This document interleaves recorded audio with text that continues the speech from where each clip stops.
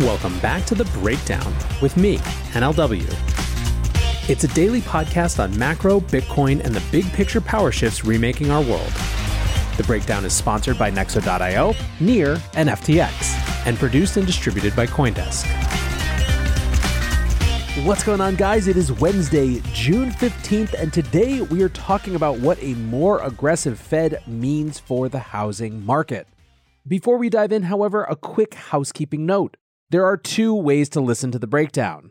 You can find the show on the CoinDesk Podcast Network feed, which features not only The Breakdown, but also other great CoinDesk shows, or you can listen on the Breakdown Only feed, which comes out a few hours later in the evening.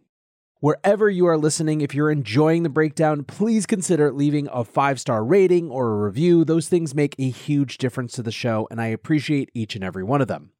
Lastly, a disclosure as always, in addition to them being a sponsor of the show, I also work with FTX.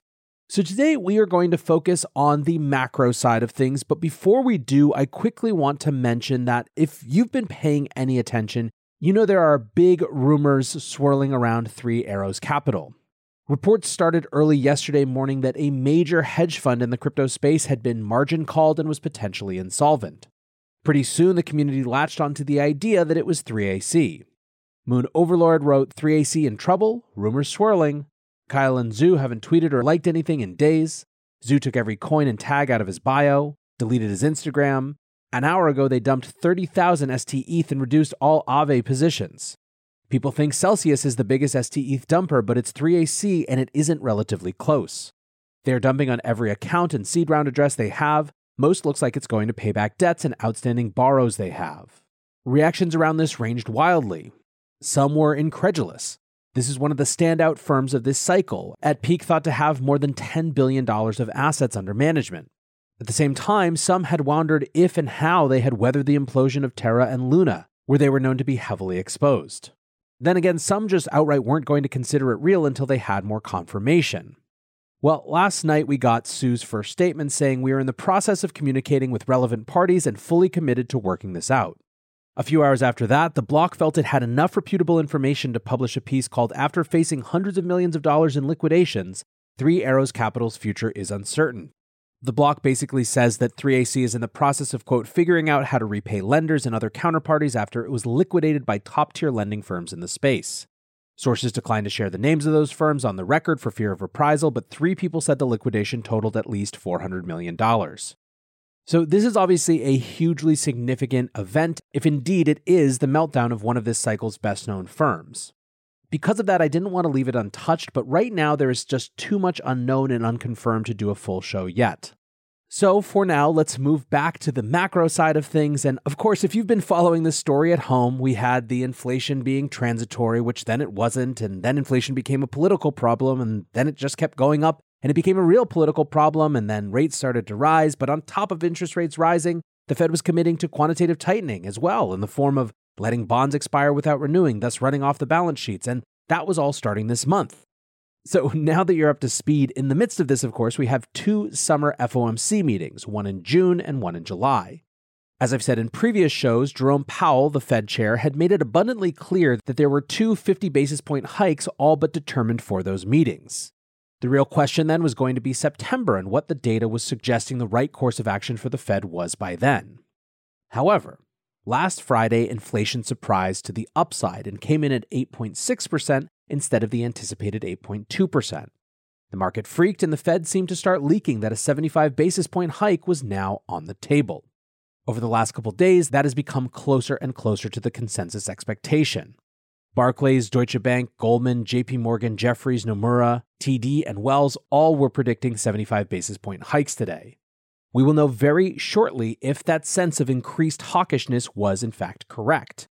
However, that specific number isn't the only thing that Fed watchers are paying attention to at today's meeting. There is also going to be a ton of interest in changes to the terminal rate. The terminal rate is effectively the highest rate the Fed officials see the benchmark federal funds rate reaching. After every meeting, the Fed releases a thing called the dot plot, which shows the officials' expectations and predictions about future rate increases as well. At some point on those charts, there is a peak of how high they see the overall interest rate getting. And this, of course, is a different piece of information than just how much it's going up after that meeting. Recently, the terminal rate has been between 2.5 and 3%. One of the tools the Fed has to signal to the market that they're going to stay on inflation is to raise the upper bound of expectations about where the interest rate will actually peak, where that terminal rate, in other words, will actually land. Jurrien Timmer, the director of global macro at Fidelity, says, in my view, whether the Fed goes 50 or 75 in June is not as important as where the cycle ends up. After the past few days, the terminal rate has climbed to the high threes. And what he's talking about, of course, is bond market pricing of the terminal rate, not what Fed officials think, which we'll learn later today.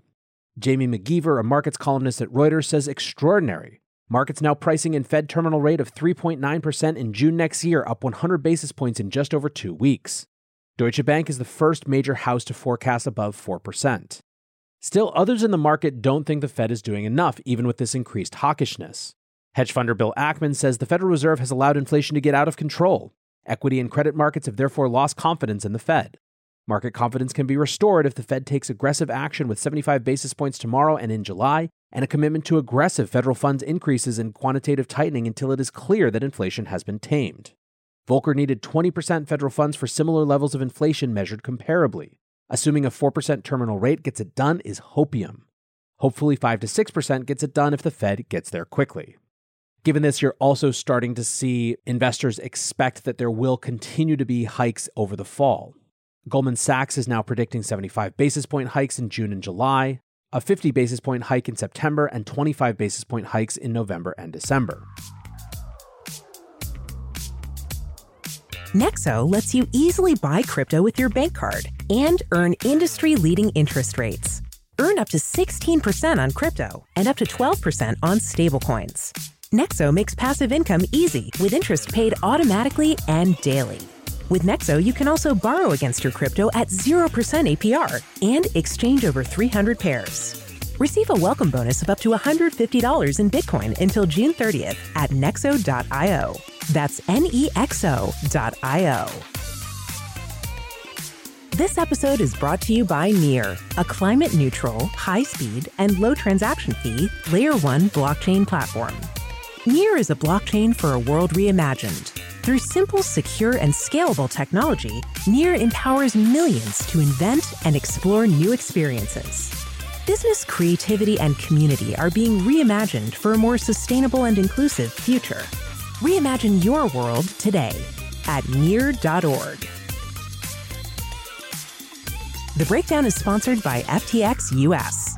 FTX US is the safe, regulated way to buy and sell Bitcoin and other digital assets, with up to 85% lower fees than competitors. There are no fixed minimum fees, no ACH transaction fees, and no withdrawal fees.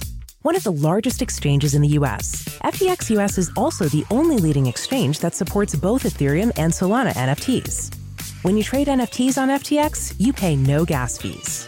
Download the FTX app today and use referral code BREAKDOWN to support the show. So that's the immediate picture. But remember, a lot of what the Fed does is try to lead the markets where they want them to go with forward guidance, even before the actions in that forward guidance are taken. So in this case, debates and interpretations are actually part of the whole thing. You have some, like Ackman above, saying that the Fed has to do more, while others like Joe Weisenthal are basically saying, how can you guys still be clamoring that the Fed isn't doing anything? He tweeted, I have to say, the more I think about it, the more mystified I am by claims that we haven't seen an aggressive tightening already. How do you crush the stock market, slam the brakes on a red-hot housing market, and create a growth tech recession without it being aggressive? What I want to do now is hone in on that slam the brakes on a red-hot housing market part. While the broad macro debate is inflation on the one side, recession on the other, and whether there's any room for a soft landing in between, some folks are looking more specifically at the real estate and housing dimensions of all of this Fed tightening. Connor Sen wrote a piece recently called Housing Market Cooldown Will Only Lead to More Dysfunction. Here's his argument in a nutshell. Quote, the Fed's policy actions come at a hefty cost, particularly in the housing market. With mortgage rates having breached 6%, the housing market is slowing. And while this might be an acceptable short-term price to pay in the fight against inflation, it's going to create future supply chain problems once inflation is under control and we're ready for activity to pick up again. He points to layoffs in the industry for an example. Refinancings are now down 75 to 80% from their pandemic peak and at their lowest level in 20 plus years.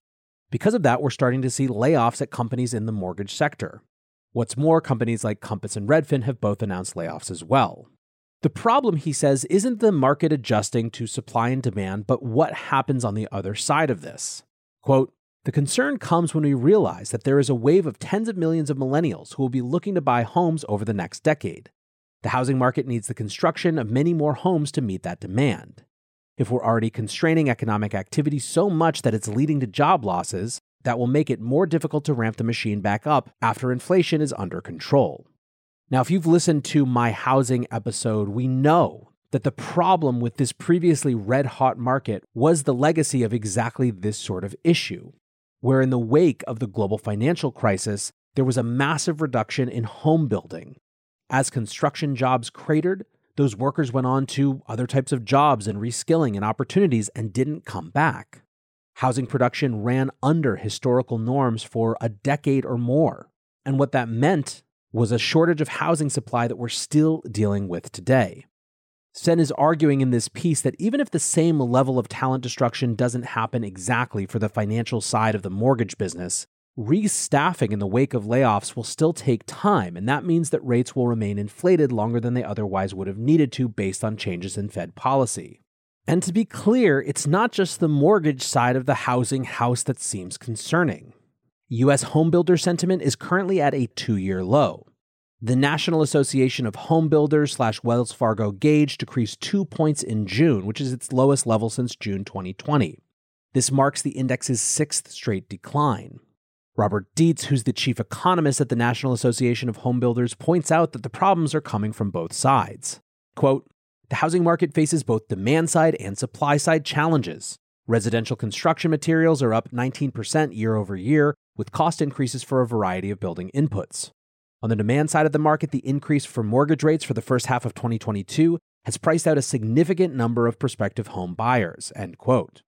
Present sales were at a 2-year low, and expectations for the next 6 months were at their lowest since May of 2020. Following Memorial Day, demand for mortgages crashed to a 22-year low, although it rebounded somewhat this week. And right now, mortgage prices keep going up. Stephanie Link from Hightower tweets, "The velocity of this move has been staggering.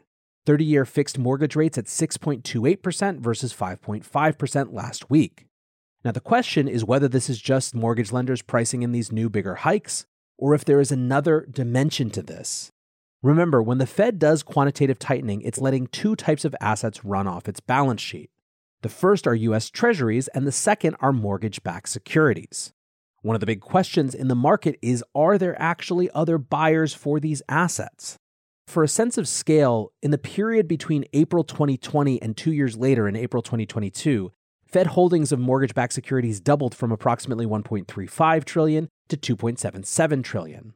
In other words, it went from owning 15% of the MBS market to 32%.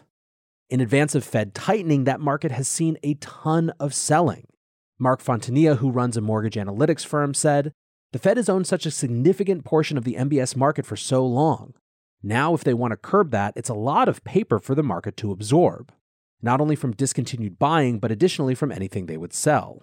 What's more, when it comes to the market absorbing it, the early signs are not good."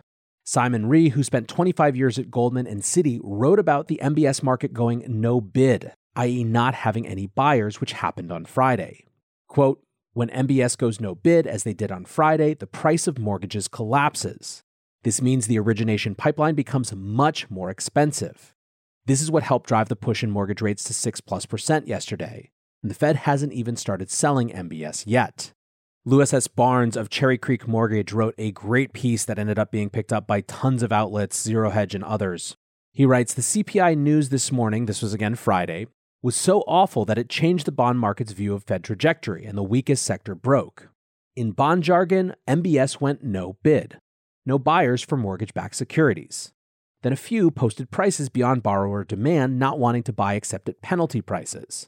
Overnight, the retail consequence has been a leap from roughly 5.5% to 6% for low-fee 30 fixed loans. The physics of collisions. The second one does the harm. When your car hits a telephone pole, no problem. Then after a slight lag, trouble comes when you hit the inside of your car. Same thing in football. Helmet on helmet is all okay, until your brain hits the inside of your skull. The same physics govern housing collisions with mortgages. At the new year, mortgages were still 3-ish. In February, 4. At the end of March, 5. May, 5.5. Historically, a 2 percentage point rise from cyclical trough has iced housing, the freeze underway a month ago. Now up by 3 points and double January. The pause in housing between the first collision and second is elongated because of human nature. Someone desperate to buy a house is still desperate and modestly relieved to buy even at a higher price and rate, so long as not forced into an unlimited auction. Now it's time for Wile E. Coyote and his Acme sneakers running off into thin air and all okay until he looks down. MBS are such a weird market that other markets have not processed what is happening. Stocks are down 2% today, but would be down a hell of a lot more if considering what a full stop to housing will mean. The real concern is summed up by Adam Keisel, who tweeted, "Something is going to break in this economy. Not something small like a hedge fund going belly up or another crypto house rolling over, but something big. You just get that sense looking at the credit market dislocations, no bids on MBS, panic Fed moves, and information leaks." Now, as I was finishing recording this and we went across the 2 p.m. Eastern Time threshold, the Fed announced that it had indeed raised rates by 75 basis points, its biggest increase since 1994. How the market responds and what that all means will be a topic for tomorrow. For now, I want to say thanks again to my sponsors, Nexo.io, Near, and FTX, and thanks to you guys for listening. Until tomorrow, be safe and take care of each other. Peace.